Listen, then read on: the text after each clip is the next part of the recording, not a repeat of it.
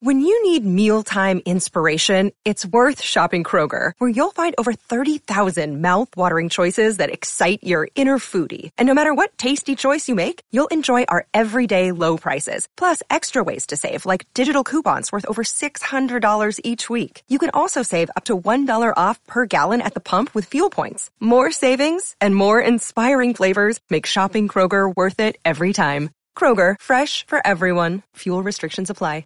Jewelry isn't a gift you give just once. It's a way to remind your loved one of a beautiful moment every time they see it. Blue Nile can help you find the gift that says how you feel and says it beautifully, with expert guidance and a wide assortment of jewelry of the highest quality at the best price. Go to BlueNile.com and experience the convenience of shopping Blue Nile, the original online jeweler since 1999. That's BlueNile.com to find the perfect jewelry gift for any occasion. BlueNile.com.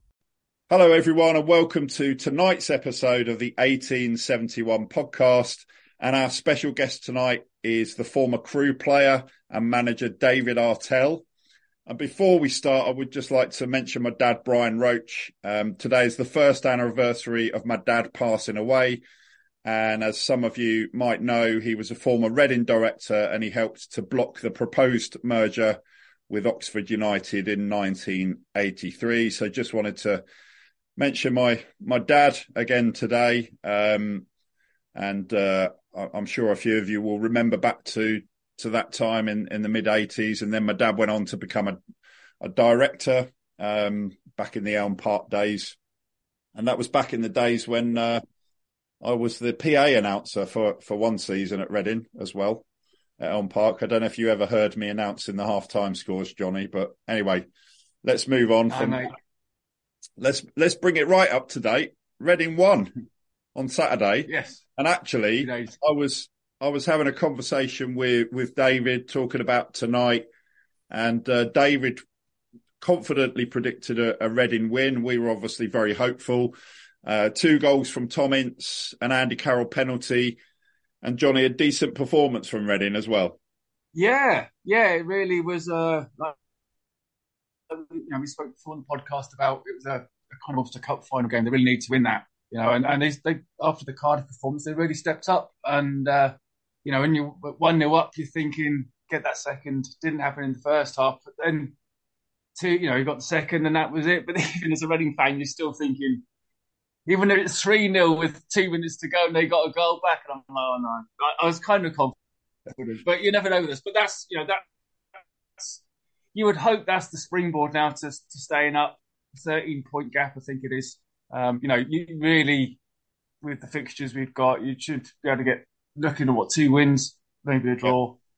And on that note, I mean, Reading are on 44 points now, which is already 3 more than we finished on last season. So, in theory, we could already be safe, but it's looking pretty good now. I mean, we're sort of looking fairly comfortable in mid-table, aren't we? So I think we could be quite confident that Reading are staying up now, can't we? As Reading fans can ever be confident. And I just want to ask you, how important of a player do you think Tom Ince has become for Reading? Because he was out of the side and we were struggling. He's come back in, got 2 goals, got a win. Okay, it was against Blackpool, who are down near the bottom, but he got a couple of goals on Saturday, and he's probably in contention for player of the season this year, isn't he? I would say probably a clear winner of it already, to be honest. I think, without him, he's the engine of the team, and I think that game when he was rested, you notice the difference. He gives that energy. I know his dad says that he's a moaner, probably like his dad, but you need that in a team. You need people that get people going, but he backs up his words with actions. Every game, how many times he's there in the 93rd minute chasing, putting the tackles in. And we've missed that as a club for years. And, hopefully it's done his career good, where he was kind of drifting around for a few years, not really going anywhere. Now he's maybe found home, and obviously his dad's there, but he seems to love playing here. And I think I saw a stat the other day. I think it's his highest amount of goals in the Championship for a fair few years, which, and it's not just the goals, it's the, the ones he creates as well, and the energy he brings. And this is, I think I'm right in saying this is Paul Ince's longest time as a manager, isn't it? Already? I Is think, that right? Have I got that right? yeah, just over a year. It's Yeah. crazy. Yeah. So look, let's. Dylan's not with us because he's been out in Algeria at the weekend with his side, Marumo Gallants. Unfortunately, they lost 2-0 in Algeria last night in the CAF Confederation Cup after winning their first two games. So disappointing result for Dylan, but they're still in a good position to qualify from the group stage. So we'll be talking about him about Marumo Gallants and what he's doing out in South Africa next time we speak to him, I'm sure. But I want to introduce David Artell now. So quick introduction to David. David, correct me if I've got any of this wrong, because you did play for a few clubs. So you were a centre-back with Rotherham, Shrewsbury, or Shrewsbury as some people pronounce it, Mansfield, which is how I know you. When I was a reporter at the Nottingham Evening Post, covered Mansfield games. So that's how I know David. And then you went on to Chester, Morecambe, Crewe, Port Vale, Northampton, Wrexham, Barlowtown, and a few other clubs besides. And you also played for Gibraltar, and you played at least at one of your, a couple of your clubs, I think, under former Reading player Keith Curle, didn't you? I did, Keith. I had Keith at Mansfield, where I know you from, and then he signed me for Chester when he left Mansfield. He took me with him to Chester. And I remember him as a player, like fantastic player. He's one of the fastest defenders that I've ever seen. I mean, Michael Gilks was sort of playing as a wing back on a few occasions, but in terms of an actual defender, I'm not sure I've seen too many quicker players than Keith Curle. But what was he like as a manager, David? He was first of all, he wanted us to play football, and it sounds crazy, but as the years have gone past, I think he's gone more and more away from that. But when he first, Mansfield was, I think it was his first job actually, and he was brilliant. I have to say, he was really good. We had a good young team. Billy Dearden had just left, and we had Liam Lawrence's, who played for Sunderland and the like, and Lee Williamson, who went to play Sheffield United, Adam Murray, who's went Derby and he's now at Fylde, I think, as manager. We had some really good players, some young players, and we're all together, interspersed with people like Kevin Pilkington, the goalkeeper. So he wanted us to play football, and he was very good, and he encouraged us to play football, I have to say. And I think it was his first year I was there. We lost in the playoff final to Huddersfield on penalties, which was a bit of a kick in the teeth. And then the following year, he got the sack basically because he fell out with the chairman and sued the club and won, which is, I suppose, relevant really, but for him. Yeah, but yeah, he was a good bloke. Yeah, I remember that because I was working at the Nottingham Evening Post at that time. I remember that very well.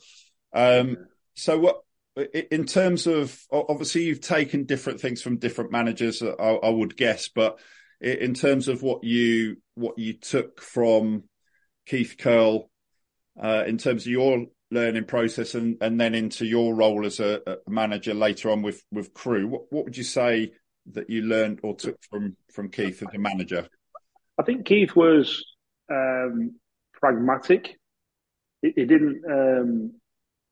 He was very black and white at times.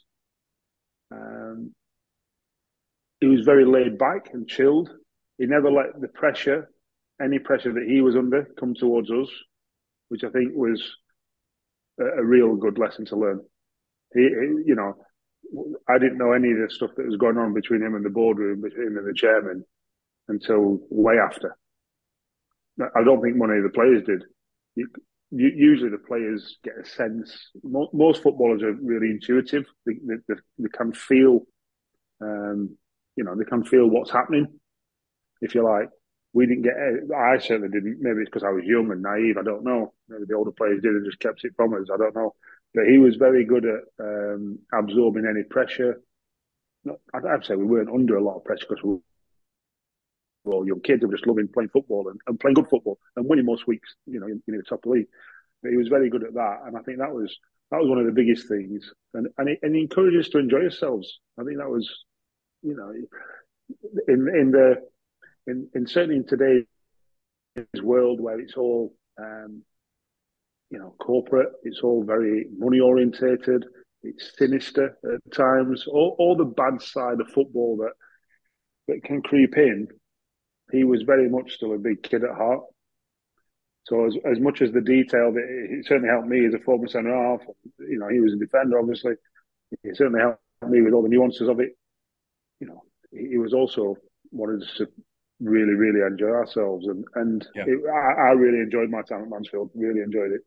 And I should say, I probably have left it, a bit longer than I should have done to say why we've got you on the podcast, actually, because I had a little funny story to start with.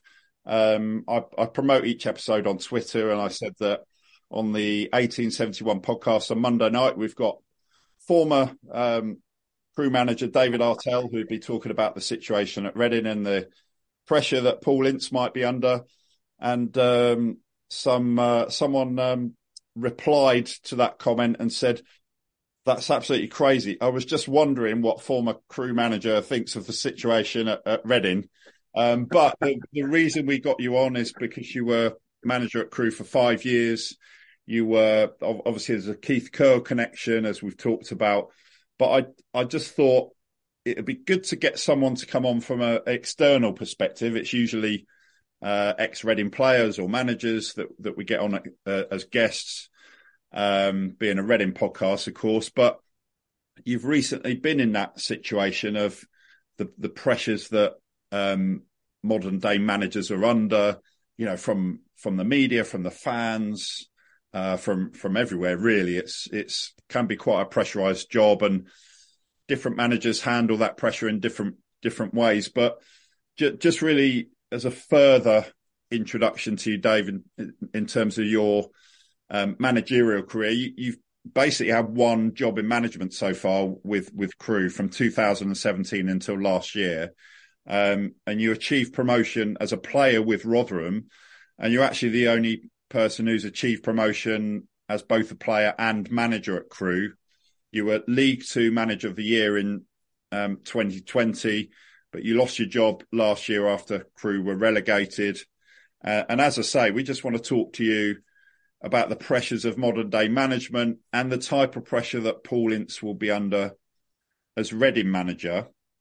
But before that, and Johnny, I'm going to let you come in. I know you're sitting there waiting patiently as usual, so thank you for that.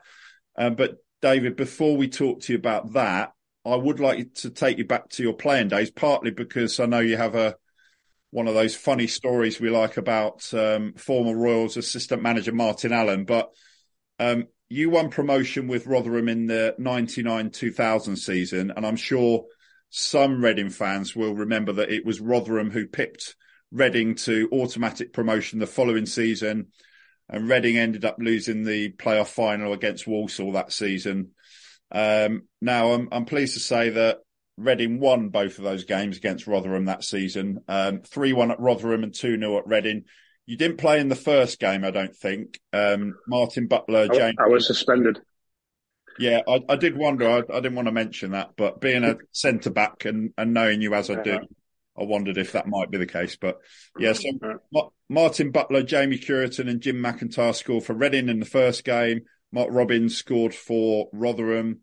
You did play in the game at Reading, and Reading won 2-0 with goals from James Harper and Martin Butler. And Jamie Curitan, Phil Parkinson, Darren Caskey, Tony Rougier, Jim McIntyre, Graham Murty, Barry Hunter were among the other Reading players who played in that game. Do you remember either of those two games, David? Well, I'll tell you the sort of my recollections from both games. Starting with the second of them two games, the one where Reading was at home. We lost 2-0, full house.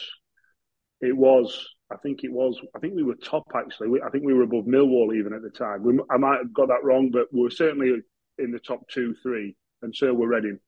And we lost 2-0. James Harper scored with a good volley, but he shouldn't have been on the pitch. he'd gone in for a challenge on our 6-yard line with our midfielder, Darren Garner, and broke his leg. He shouldn't even been on the pitch. It was one of the worst challenges I saw in my whole career. And the referee, because there was, literally all 22 players with 18 yards, just missed it. Do I think he should have looked at the massive, bend in Darren Garner's leg and seen that it was a poor challenge? Probably. Did that rock us? I think it did as a team. That Daz was a good player, big influence around the dressing room, and to see him on the pitch in so much pain, I know it sounds crazy, but we're just human beings. And I think, if I remember rightly, I think James Harper scored within probably 5 or 10 minutes of that happening. It might have been a bit longer, but I can remember thinking we just didn't feel right as a team after that. I know it sounds crazy, and it's not an excuse. Reading with a better team on the day, but I do think that was a massive turning point of that game. That's the only sort of recollection I had from that game. The game at Millmore was obviously Alan Pardew was the manager, Martin Allen was the assistant. 2 weeks before my home debut, I'd got sent off last minute. Guy Branson headed the ball back to the goalkeeper. I'd read what he was doing, but unfortunately for me, Jermaine McSplorin of Wickham also managed to do it, and he's quicker than me, so I brought him down. I got sent off. The goalkeeper saved the free kick, and we won 1-0. And the manager, Ronnie Moore, said, "Great challenge. You won us the game." And, he did, and then went to Stoke the week after, scored, got sent off again. But that got 2 yellow cards. But the second yellow card, actually, the linesman had to tell the referee that I was the wrong player. I didn't commit the second foul. It was someone else. It was Guy Branston. So I very nearly got sent off again. So then I missed the Reading game, the one at home.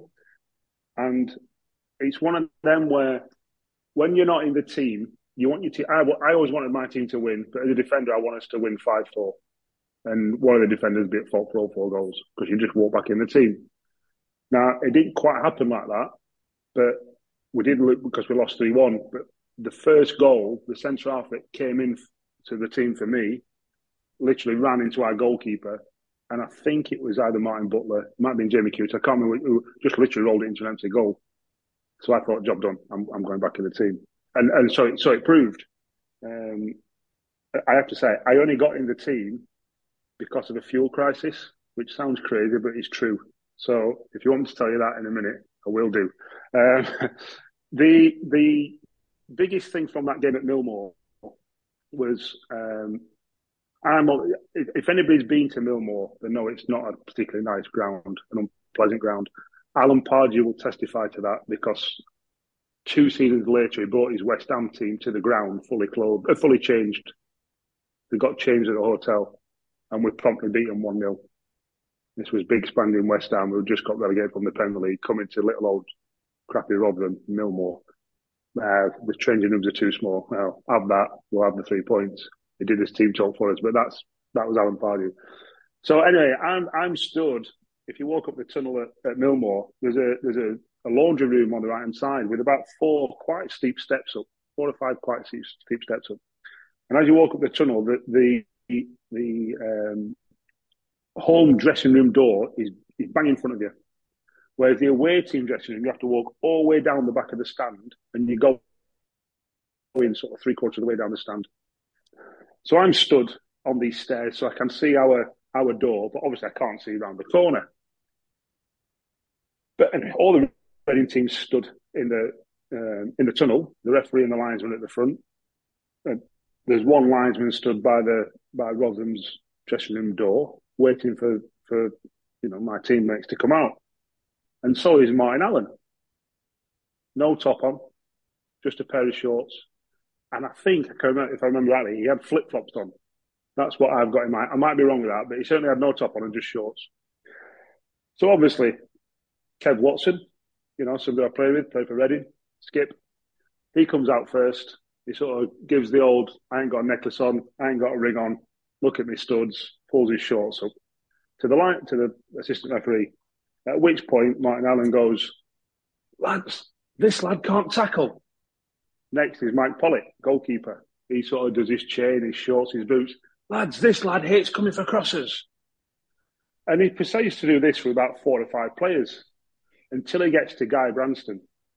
Now, if anybody knows Guy Branston, he's got the head the size of a small country. And he is a big, big lad, let me tell you. I used to pick Paul Hurst up, you know, the Grimsby manager, literally above his head and throw him. You know, Hursty was a small lad, but he was 70 kilograms or something, and just used to sort of do presses above his head and throw him. So obviously, Guy does this sort of chain and necklace and rings and does shorts and his boots and all that. And before Martin Allen can say something about Guy, he sort of went, rah! Right in Martin Allen's face. And he just went, lads, this lad's a shithouse. And just walked down the tunnel. The whole tunnel just burst out laughing. All the Rotherham players, all the Reading players just burst out laughing. Why Martin Allen doing this? I'll never know. I presume it was just a mad dog thing to do. But Guy caught him on the hop and nobody messed with Guy. Just nobody did. And because he caught him on the hop, he sort of took about 4 steps backwards. It was one of the funniest things I've ever seen. Certainly in a tunnel of a football stadium, that's for sure. Yeah, we got a few funny stories about Martin Allen from this podcast. Yeah. Can you remember if you played any other games against Reading, David, in your playing days? Oh, did I? I'm trying to think. I couldn't find any. I've done some research. Oh, maybe I didn't. I'm trying to think. Actually, yeah. I don't know. Just from that season, while you're sort of trying to remember if there were any other games, who were the Reading players that stood out from that time? Because you had people like Darren Caskey in the side, Phil Parkinson, who's now, of course, Wrexham manager, Jamie Curitan. I always remember Curitan was a real good player. Live wire, you know. I think he got for me, we got told, he's not very good with the ball into his feet. I thought it was excellent in the 2 games that season, certainly. The game that I played against him later on in his career when he was at Northampton. Did he go Northampton? Can't remember. But I played against him later on in his career, and he's a good player. When you come up against the strikers that you're having to look at, he was the one that I can remember thinking, this lad's a good player. What I would say is, I remember more from the Millwall team that year than I do the Reading team, because I saw it was proven. Millwall went up and Reading didn't. Millwall had better players. They did, and they deserved to go up. But obviously, Darren Caskey was an excellent player. Excellent player. He could manipulate a ball onto both feet, and his range of passing was excellent. Really, really good. I'm trying to think who else was there. Was it you mentioned Whitbread? Yeah, you mentioned an ex-Reading player that you played with. Any other ex-Reading players that you played with that you can remember? I played with Glenn Little at Wrexham. One of the funniest guys in football that certainly I come across. He was hilarious. He used to call me the Bear, just because he said I looked like one. No, I don't think I've got any sort of bear-like qualities, but he had a tendency to nickname people after animals. One lad, a striker called Danny Wright, was called the Buffalo, just because he thought he looked like a buffalo, and it just crazy stuff like that. He'd play cards at the back of the bus, Glenn, and he had a sort of little quirky saying for everything. And he was an excellent footballer as well. I have to say, he had really good feet. His sort of legs had gone by the time he was probably 34, 35 when I played with him at Wrexham. But he was good fun, I have to say, real good fun. Go on. I obviously played with Kev Watson. He was my skipper at Rotherham. Yeah. Martin Butler come to us. Okay. He was a good footballer. Real good footballer. He was, I think, Martin Butler. I don't know if you'd agree, Johnny, but he was one of those he was a really good player, but possibly a bit underrated. Do you think, Johnny? Yeah, when he got that injury, I think against Swansea. Yeah. I think he damaged his ankle, and he was never the same afterwards. Up to that point, him and Curitan as a partnership was probably one of the best partnerships we'd had. That was a good Reading side, wasn't it? Yeah. We scored goals for fun that season with them two. And Martin Butler did he was a good finisher, but he did a lot of the hard a donkey work of the odd Martin Butler had one of the best brains I've played with. He was really, because he wasn't particularly quick at all. That's why Curitan thrived off him. But he had a brilliant brain. He knew where to stand and where to pull you. And he had technical ability, real good technical ability. And when he had a chance, end of the day, strikers get judged on goals. He finished what he had to finish. He was a real good all-rounder without having exceptional physical qualities. He couldn't get away from players with speed. He was good, but really good. Yeah. Did you play against Nicky Forster as well, David? Yes. Not for. I don't think it was for Reading. Yeah, I did. I'm trying to think where though. I tend to remember the striker and I picture him in the kits. Did he play for Oxford, Nicky Forster? He played for a few clubs, didn't he? Yeah. I did. I can remember because he was. I think Curitan and Forster. You'll say they were completely different because you saw more of them. But I thought them two were very similar in the way that they played. They were a bit of a live wire. Could get in behind you in a flash. That's how I when I come up against them, I can remember thinking to myself that they're similar. That you sort of bracket people in. Like for example, Martin Butler, I equate him to a much better Phil Jevons. I don't know if you can remember Phil Jevons. Yeah. He had a sort of lower league career. No exceptional pace, real good brain, good technical ability. Came through at Everton. Butts was better. Butts was miles better. You sort of group people into who they're similar to, and I think Nicky Forster and Jamie Curitan were very similar. That's just my. And David, do you remember Phil Parkinson back in his playing days? Because obviously you played against him in that game for Reading. Do you remember him as a player? Yes, I thought he was the sort of.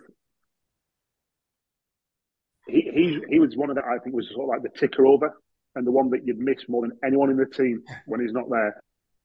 But I would put someone like Phil down as an underappreciated player. Darren Garner was ours that year. Played every game. He was brilliant at what he did. It was only when he wasn't there that you went, we missed him today. But nobody sort of mentioned him because others would get the headlines all over the pitch. And I thought Phil had that kind of career, really, I have to say.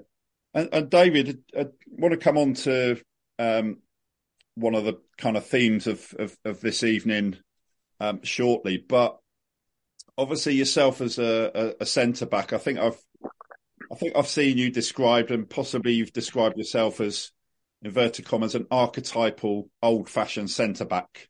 So probably to Reading fans of a particular age, might be somebody like Martin Hicks. I don't know really.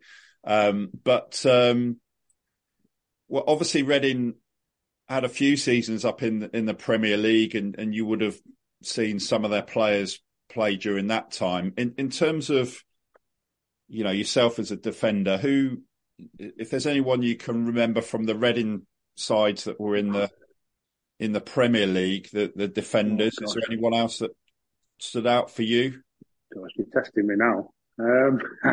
Well, you can come back to think. You can tell No, yeah. I'm trying to think. There was people. The first one was Andre Biquet.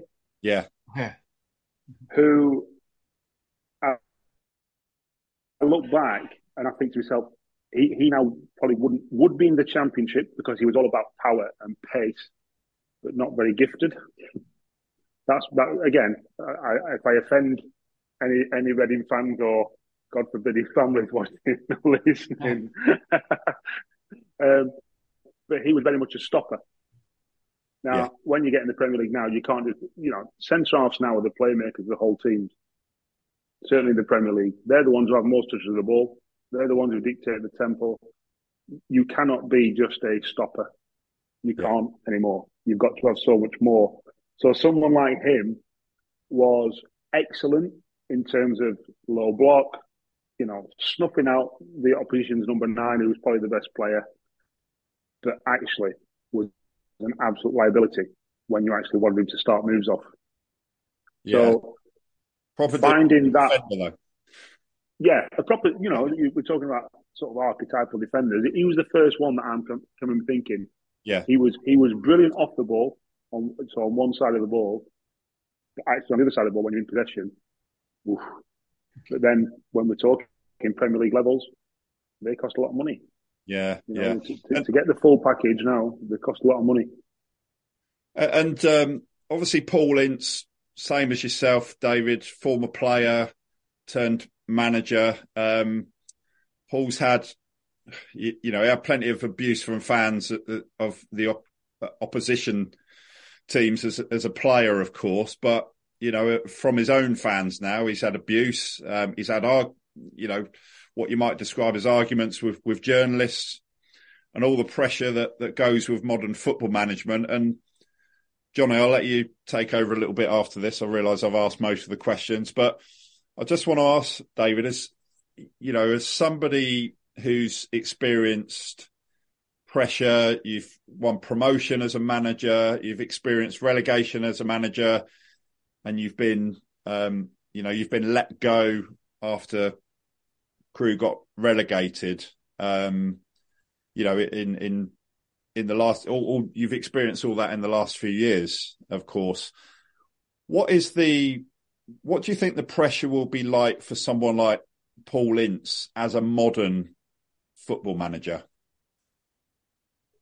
First of all, what I would say is pressure is a state of mind. That's the first thing. So I often said to the players, pressure is only good for two things: barometers and car tires. So if you think you're under pressure, that's just your head telling you you're under pressure. It's a bit like if I said to you, are you confident? What is confidence? Well, confidence is a thought. It's how you're thinking, which manifests in your behaviours and your body language. So if I sit here and go, I am confident, well, my body language will be expressive, it will be open, etc. If I go, I'm sweating, I don't know what to say to you, I suddenly end up crossing my arms and sort of slouching to each. It's that. Pressure's the same. Pressure's the same. So anybody who feels under pressure or feels pressure in any sort of way actually has to take a step back and go, right, let's have a think about this before we even start. Now that's difficult. It's in when you're a player, you can, like I say, I used to take all the pressure off the players because I used to say, come on, we don't need to dress this up any more than what it is. It's a game of football and you downplay it and the pressure's not on you guys, all that. If that needs to be said, it doesn't need to be said, you don't even say it. As a manager, you actually need someone to help you with that sometimes because you can end up arguing with press people or stuff. Not that I've ever done that, but at the same time, I can understand why managers sometimes do that. Because you're having to deal with lots of things that lots of people don't see. So in terms of pressure, just as an isolated thing, you have to actually compartmentalise it and treat it for what it is. Is Graham Potter under pressure? Everyone will say yes. Everyone will say yes. Is he really? He's had 15 games or something, 20 games. Is he? Well, only Todd Bowley and him will know, and some of the staff. That's the truth. He could be the most relaxed guy in the world. He needs to actually go, right, let's, think about this a little bit. All that kind of stuff. I'm telling Graham Potter how to do his job. But you can actually take a step back and, right, let's get back to what we do here. Let's get back to what we're good at. And then actually, when you simplify it all, when you work out what the plan is, whether that's for training, whether that's for the game plan for the weekend, whatever it might be, individual plans for each player, staff, what their jobs are. Now, there's a lot of things to do there. But if that's whatever's needed and prioritising, by doing that, the planning takes away stress, takes away pressure, takes away a lot of the gaps that you're actually thinking about and the things. So you've actually got to go, hang on a minute. You've only got to try and relay that to the stakeholders. Stakeholders being the ones above you, CEO, chairman, director of football.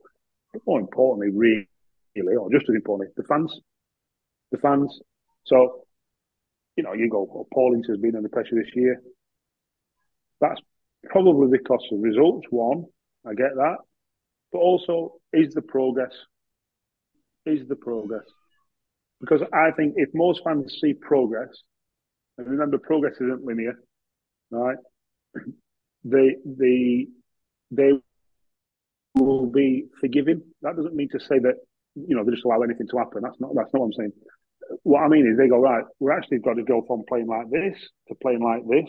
We're developing these 4 players to become this kind of player. Now, and be open and honest about it to as much as you can. That's all I tried to be, because ultimately, when I was a kid, I was a fan. And I wanted the manager of my football club to be honest as much as he could be, without letting away trade secrets or giving away the game for the opponents on Saturday or that whoever it might be, his agent or another agent, another club, whatever it might be. So it's that sort of clear and honest communication to as much as you can be as fans, understanding that if he can't be, going, okay, what are you not telling us? Right, okay, we'll save that for a rainy day, rather than just, because the problem now, the world is immediate. Social media makes everything immediate. And on one hand, that's brilliant. The world's such a smaller place. If you want to contact someone in Algeria, it's easy. Whereas 25 years ago, it wasn't. The downside is that everyone has an opinion, and suddenly, someone who's got no context, not actually thought about it, or let's be honest, he's thick as 2 short planks, because that is true. I know football fans will go, that's not me. Some football fans are thick, and I can say that not having a go at any fan whatsoever, because I'm not associated to any football club. But then they put something out that sort of suddenly gains traction, and before you know it, that's the narrative. And it's very hard for a manager or even a football club to change that narrative. There's got to be objectivity all the way through it. David, obviously, I'm not going to ask you to put yourself in Paul Ince's mind, because Paul Ince will be doing things his way, and he'll be thinking a certain way based on how he wants to do things. But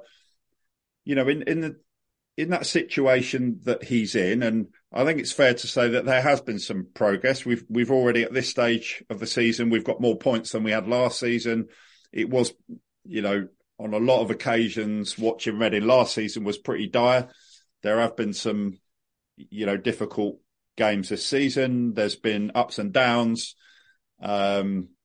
We started the season quite well. We fell away. Good result on Saturday. Come back against Watford. There's been a few good points. There's been some progress, but there's still that kind of doom and gloom around the club. And you talk about managers trying to block that side of things out. So a manager in that situation, what is he saying to the players? I think the first thing on the doom and gloom is it the manager's job, other than to win football games, which I know is a big part of it, for him to strategise where they go? His job is to strategise the football team and develop that. So I'm fairly certain Reading's budget will be very similar to, 3/4 of that league, maybe not half of that league. There's a quarter that's probably a lot lower, and there's a quarter that's significantly bigger with parachute payments. So they are very much a median ranking team. But in order to show progress, how do you measure progress? Now, as a manager, you go, well, you need some help. You need a bigger picture. You need people to drive that side of it, because that gives hope. It gives him hope. It gives him inspiration as a manager. Or it certainly would me. I can't speak for Paul Ince, but it certainly would me. So you know that people are driving the club forward in other ways. And I think that's the first thing. When you come to the players, I read an article in the Harvard Business Review about a month ago, and they're on about Generation Zs, so anyone born from sort of 2000, what they're after in work. They want to get better, improving their actual current role. They want the opportunity to progress in their current employer. So go from, say, not playing to making their debut, playing 10 games a season to playing 30 games a season, scoring 1 goal to scoring 10 goals, however you want to objectify that kind of thing. And then thirdly, having the opportunity to progress beyond that employer. So in other words, get a transfer. Well, and it was something like 95%, 94%, 92% of all applicants said them 3 things. Footballers are no different. Footballers are no different. So as a football manager, head coach, I'm saying to the players, right, I will improve you. I will afford you the chance to improve you because that's my job. Whether you want to take that, that's down to you. How much you want to do when I'm not directly with you, that's down to you. So I always ask my players, how often do you watch football? And you'd be surprised how many don't. Fine, I can't make them. I'm not their dad. Right? I go, right. And of the ones that do, I suggest that you do watch a bit more football. And the ones that do, I then ask the question, how often do you study football? And very few of them do. So if you're left back, how often do you watch Zinchenko? Not the ball, just Zinchenko when Arsenal's on. Or whoever it might be. It doesn't, just your position. And understand what they do. Well, that improves you. That just improves you. You will get better by studying football away from when I'm coaching you. Footballers want to do just, if you concentrate on that primarily, 1, the wins will come. 2, the football will get better. And 3, ultimately, the players will want to play for you, play for the club, and want to succeed at a higher level, which is ultimately where everyone wants to be. That for me that's what I did at Crewe. The reason we got relegated in the second, we had the lowest budget in the league, finished in the top half, sold 5 players into the championship, got the lowest budget, got relegated because half the team went to a higher level. That's their business model. They're the only team in the country that's had a profit in the last 2 accounts because we've just sold players that are now worth 10 million quid. That was the business model. I'm the fall guy for it.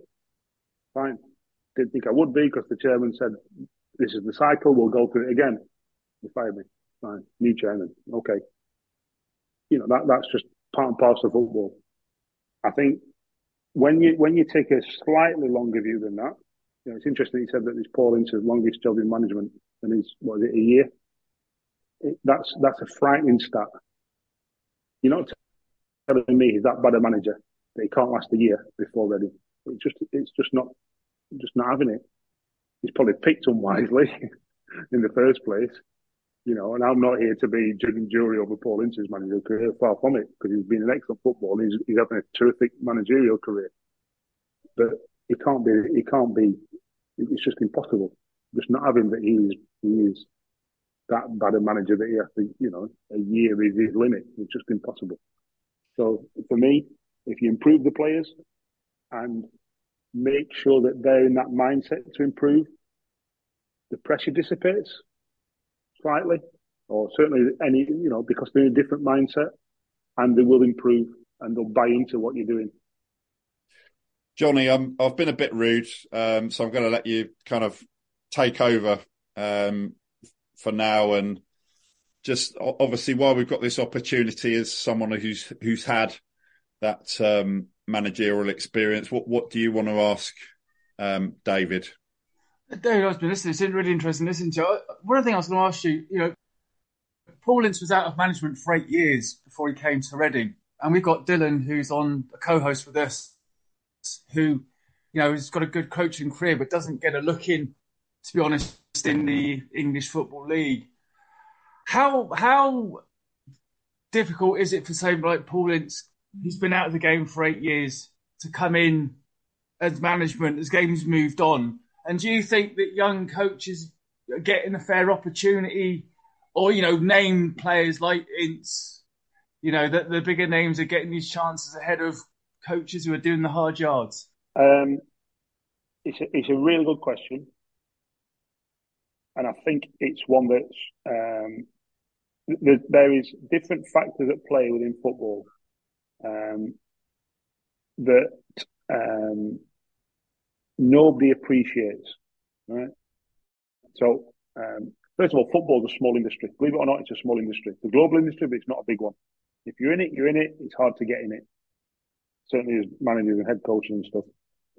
So part of my pro license, my independent study, I did it on what do key stakeholders, owners, directors of football look for when employing a head coach or a manager. You'd be astounded if I told you how many of them said, I just want to know them. They've got to have one of them said, they've got to have got promoted out of the league we're in. Well, that narrows it down very significantly. Yeah. Before you've even started, they've got to be a good guy, is what one of them said. Go on then, do you analyse that? No, we're just interviewing. You're taking a big gamble, a huge gamble, if you just go, because then my next question was, have you ever had any interview techniques, any interview training? No. So I'm like shaking my head, thinking, he's got to be a good guy. I'm not sure that's a great sort of set of parameters. You're then going to do that interview because you're not doing any sort of soft skills analysis, and you've not had any training to spot this. Well, it's no wonder you've got the sixth highest budget in the championship and you finished 19th last year, which is not last year, year before, something like that it was. Yeah. I can't remember the actual numbers, but I just think, wow, that's just beggars belief. So in terms of, do people like Dylan get a fair crack of the whip? No, is the short answer. There's a massive recency bias. If you've got promoted in the last 12 months, 18 months, you're flavour of the month. If you get relegated, you're suddenly crap. Forget the context.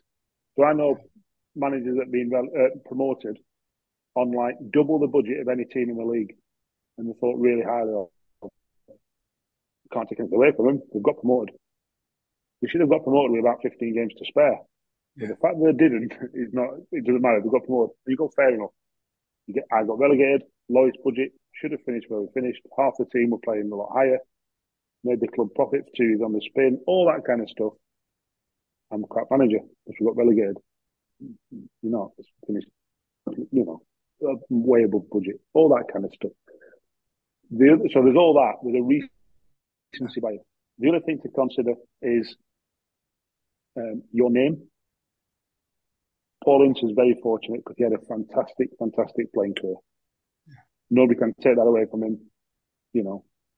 Would any other manager who played majority in League One and League Two get a job after 8 years out of the game?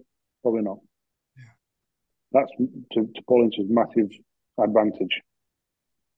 It just makes people like me work harder, work smarter. We can't rely on him. There's certainly managers this year that have got jobs that I've gone, how the hell has he got that job? Good luck to him. I'm not saying it from a place of bitterness or envy or anything like that. But you go, I don't think what their recruitment process was because they surely couldn't have come up with that answer. But they do, and that's their choice, and they'll live and die by their decisions. The other thing, so there's your name as a player, Lampard, Gerrard, nice people, met them both, lovely people. Did they do the hard yards enough? No. Have they suffered for it in senior management? Probably. Yeah.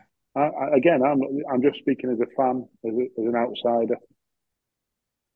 Would they have benefited from doing 3 or 4 years under 18s, each of them, as opposed to Gerrard doing one and Lampard doing none? Probably. Because it is a different skill. You find out more about yourself and about the situation you're in. But who am I to say to two absolute football legends what their managerial coach is like? Nobody's a good look to them. So there's that.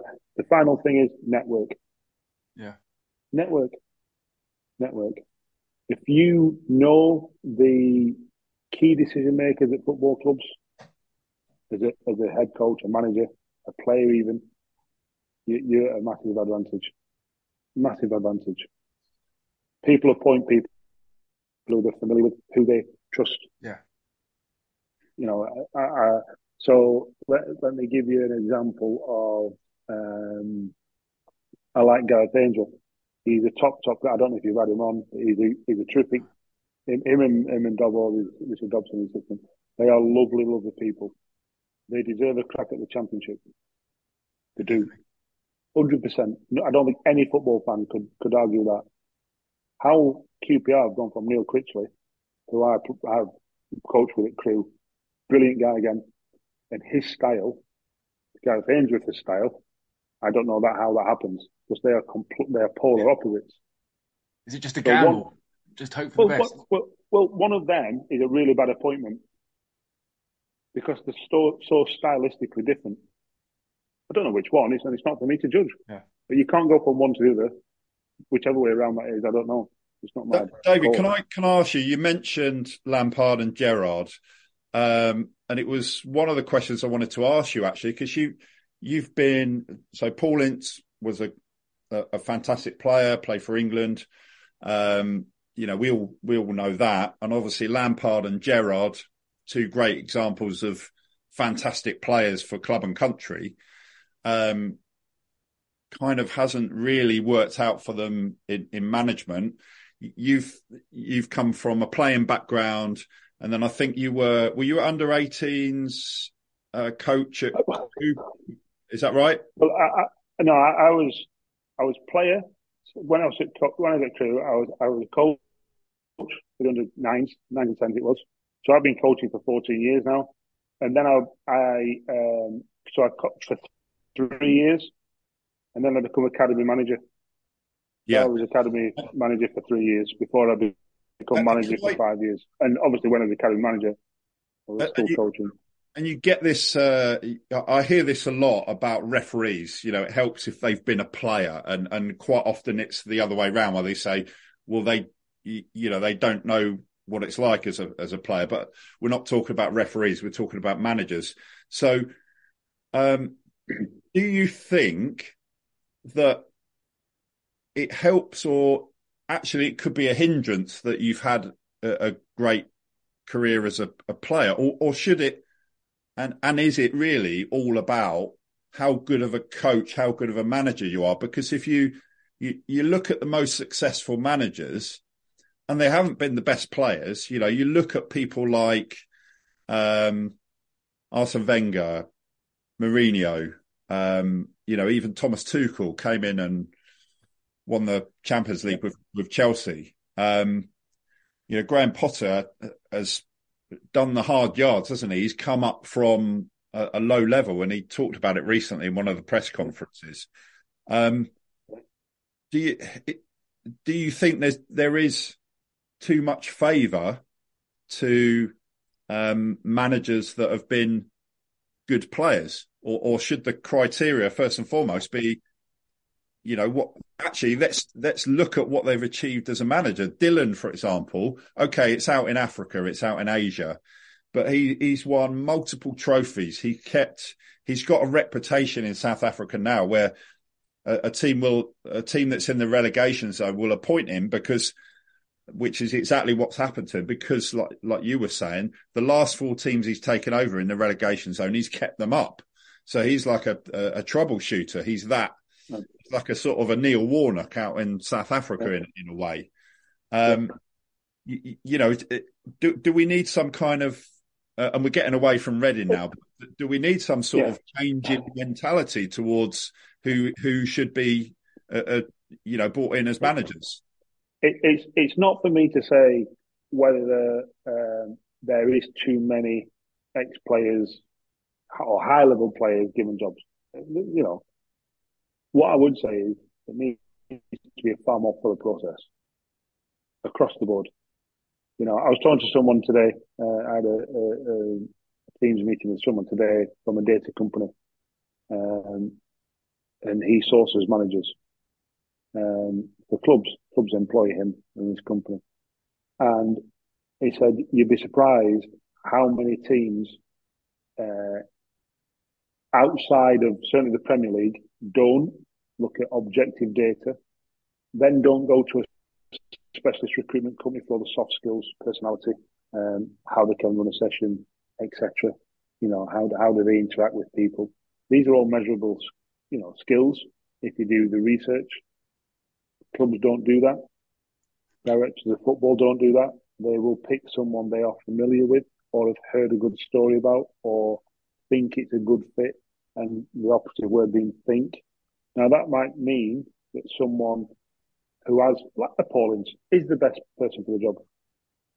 But it also means Fred Bloggs from the local non-league scene or a Dylan.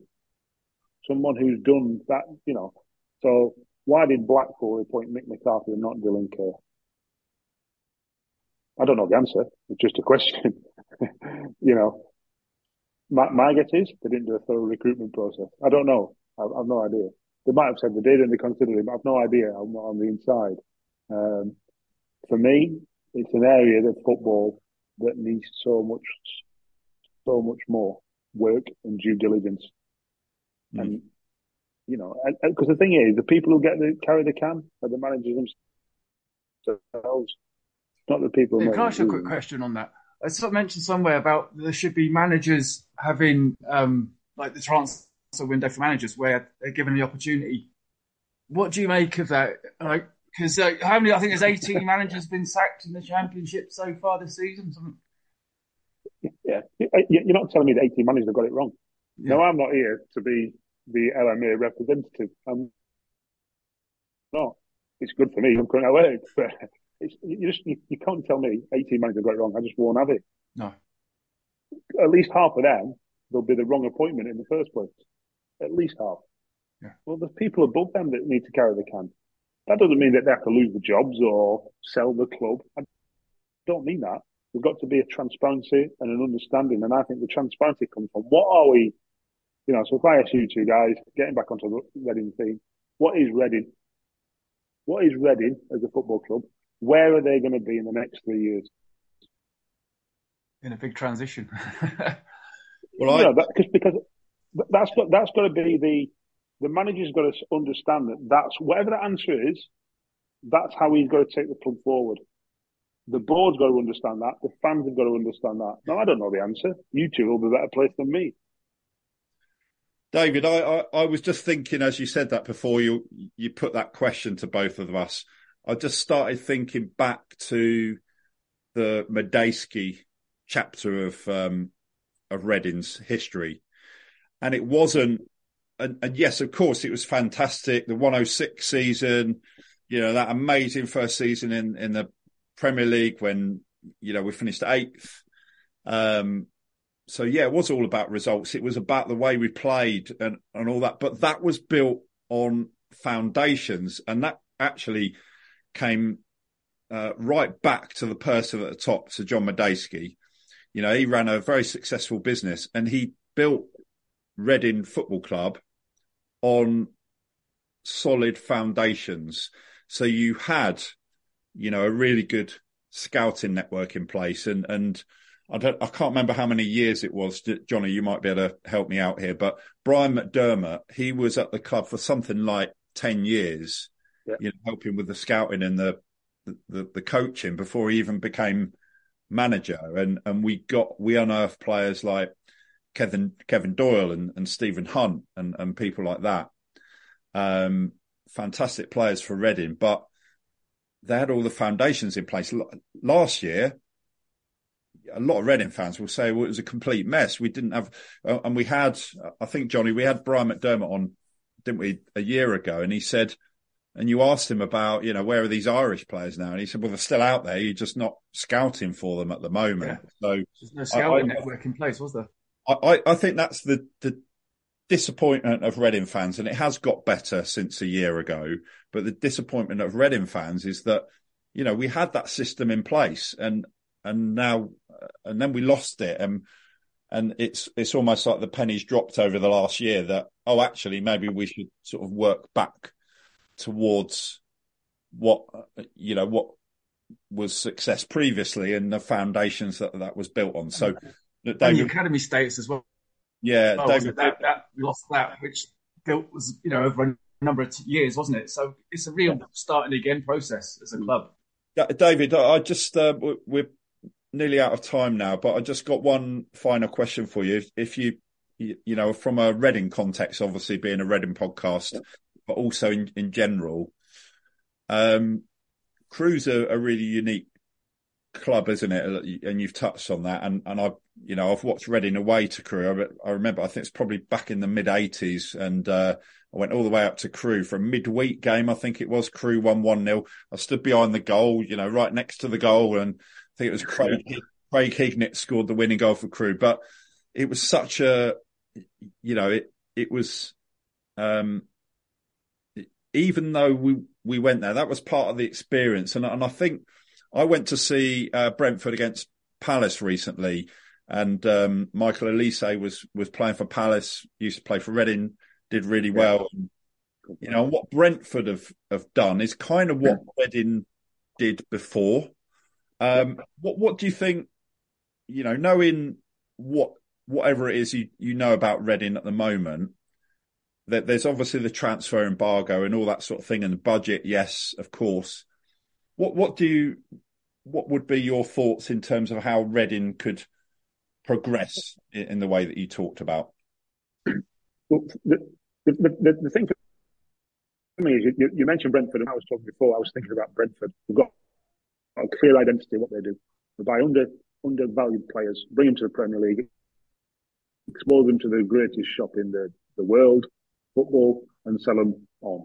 Do that's their business model. Crewe, get them in nappies, coach them for 15 years, put them in the first team when they're not ready, sell them for a modest amount to someone out of the food line.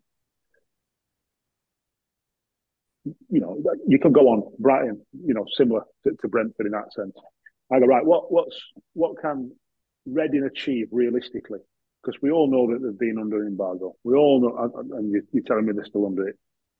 We all know that money is tight. We all know the Championship is highly competitive, and there's a high proportion of teams that are very similar. Well, I don't think this is a manager's job to work out the answers to all these questions. This is a chief exec. This is the board, and they've got to come up with their answers. Now, and we can speculate, and we should probably speculate as football fans, as Reading fans. The best way forward. Can you find underdeveloped talent in Ireland? Well, Reading were really good at that. Now, that's going to be already a saturated market because of Brexit. Everyone's looking at Irish players. Reading could not have timed it any worse to sort of pull the plug looking in Ireland because everyone else is now looking at Ireland. Whereas before, that was very much a niche area for them that they had success with. You mentioned too with Hunt and Doyle.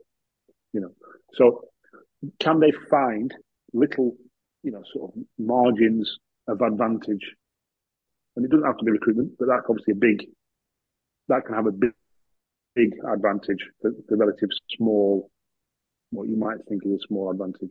So you've got to, as a board, as a chief exec, and the manager should be involved in this at some point.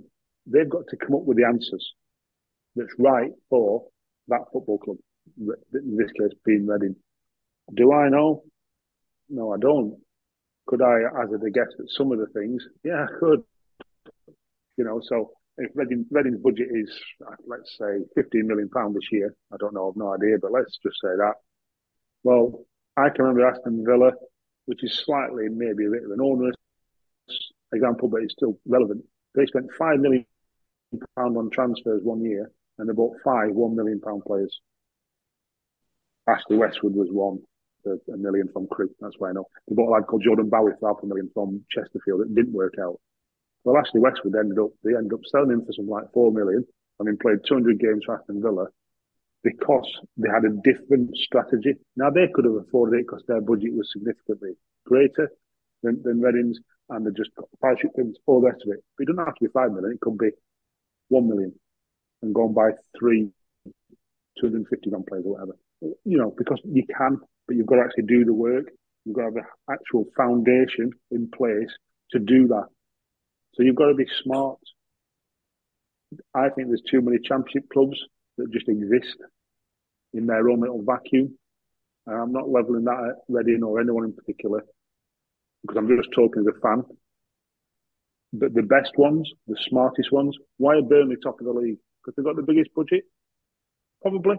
Also because they're scouted in an area that the manager knows really well.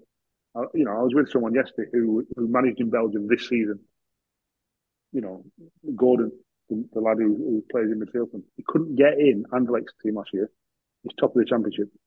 Why? Because he can handle the pressure and he can play the right way. Well, they're two big things because he's used to playing at Anderlecht, or he did play at Anderlecht, but he couldn't really get in the team, so he knew what the pressure was. But coming to Burnley is a bit of a breeze because it's not as big a level. It's not by much, but just a little bit, and the pressure is actually less. So he walks in and goes, "Oh, this is a breeze." Suddenly looks a brilliant player. They've signed about 6 of them. They're now the top of the league. I appreciate they've got more money than most, which is probably the biggest factor. But they've, through the manager's own doing, by the seams of it, again, I'm just an outsider, they've found a little niche. How they've got past Brexit, don't know. The under-21 internationals or something for Belgium. So you can do it. You just got to think smart, and you've got to have actually a strategy to do it, and then believe in people and stick with people to get it right. And if you do, you end up going from 17 to 7th. Now, it might not mean you get promoted, but you see a significant improvement. And then you've got to constantly be doing that so people don't come and have your dinner. Yeah. It's exactly what Reading did, wasn't it, for years? That was exactly how we did it. David, look, we've taken up lots of your time. Really, really appreciate having you on. Fascinating insight from, currently a former manager, but hopefully not for too much longer. And wish you well with that. Maybe Reading will be playing against you before too long, but let's wait and see. But wish you well with that, David. Thanks ever so much for coming on. And our next episode of the 1871 podcast is available from 7 p.m. on Thursday evening, when our special guest will be Paul Holsgrove, who played for the Royals between 1994 and 1997, part of that team that went so close to going up to the Premier League, of course. So join us for our next episode anytime after 7 p.m. on Thursday. And coming up, we've got something special for you. We've got a Reading FC quiz for you to take part in, and we'll have more details about that in our next episode. So all that leaves me to say is thank you, Johnny, and in particular, thank you ever so much, David, for being our special guest tonight. So thank you to you both, and come on, you Rs. Sports Social Podcast Network.